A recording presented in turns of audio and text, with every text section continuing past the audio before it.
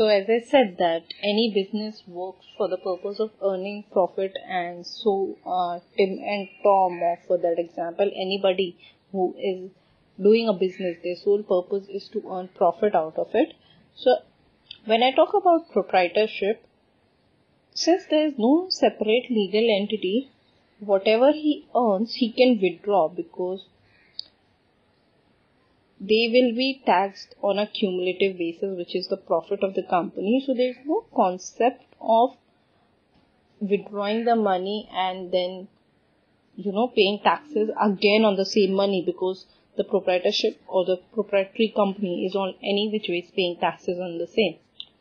But what happens in case where there is a separate legal entity, that is a partnership, LLP, and a private limited company? So when I first talk about partnership and LLP, there are two scenarios. One is of deposit of money into the firm and withdrawal of the money. So when I talk about deposit, what are the circumstances of what is termed as a deposit? One is that the company is into need of funds, and instead of approaching outsiders, they ask partners among themselves that what is the money that they can contribute to the business.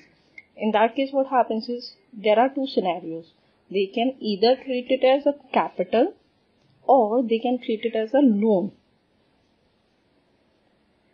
Now, in both LLP and partnership, there is no restriction as of now on acceptance of loan from the partners, but the talks are that they might in future have certain restrictions put for acceptance of deposit or acceptance of money by the partners.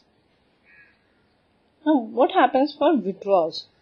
Now, partners in an LLP and a partnership firm can withdraw the money or profit that they have earned, or whatever loan they have given to the company, either as a loan repayment. So the loan given to the firm comes out as a loan repayment. Profit can come out in two ways, either as a remuneration, that is the partner's salary, or profit. Now, since the two are separate legal entities,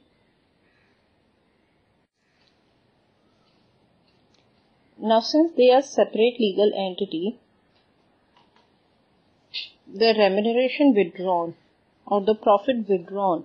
So the remuneration withdrawn is an expense for the partnership firm. Now when it is an expense, that is the partnership firm is not paying taxes on it, the partner will end up paying taxes on it.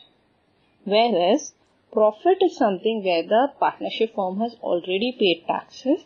That is the reason when partner withdraws the profit, no tax will be payable.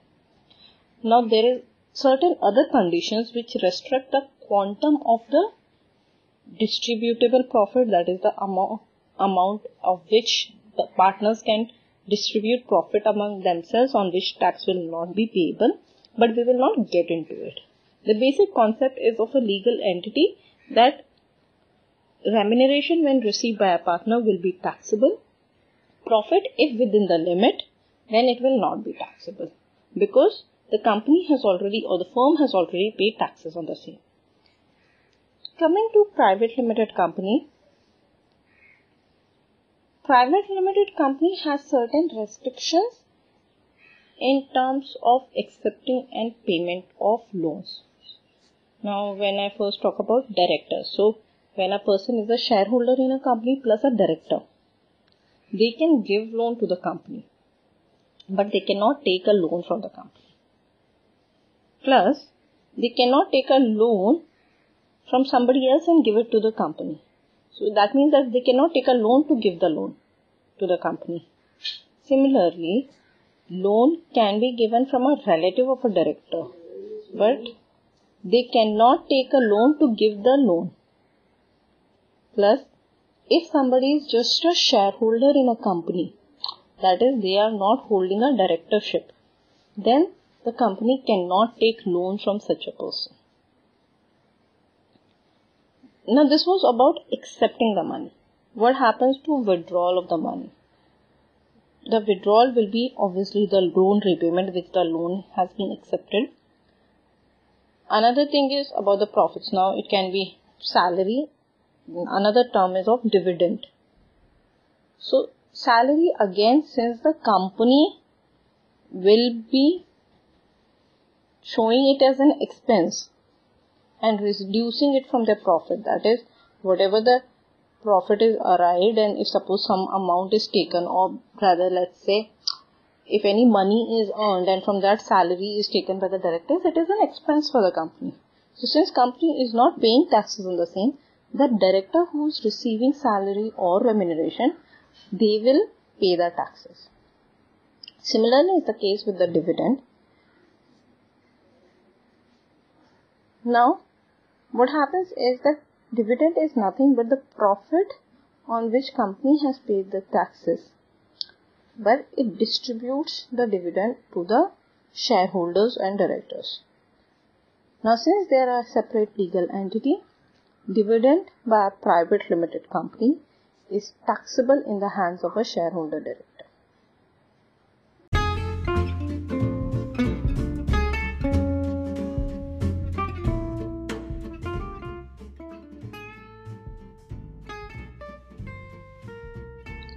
With this, we end this podcast series on legal literacy for entrepreneurs. I hope this was useful to you all. In case of any issues, feel free to approach to us, and hopefully we will see you soon with another podcast soon. Thank you.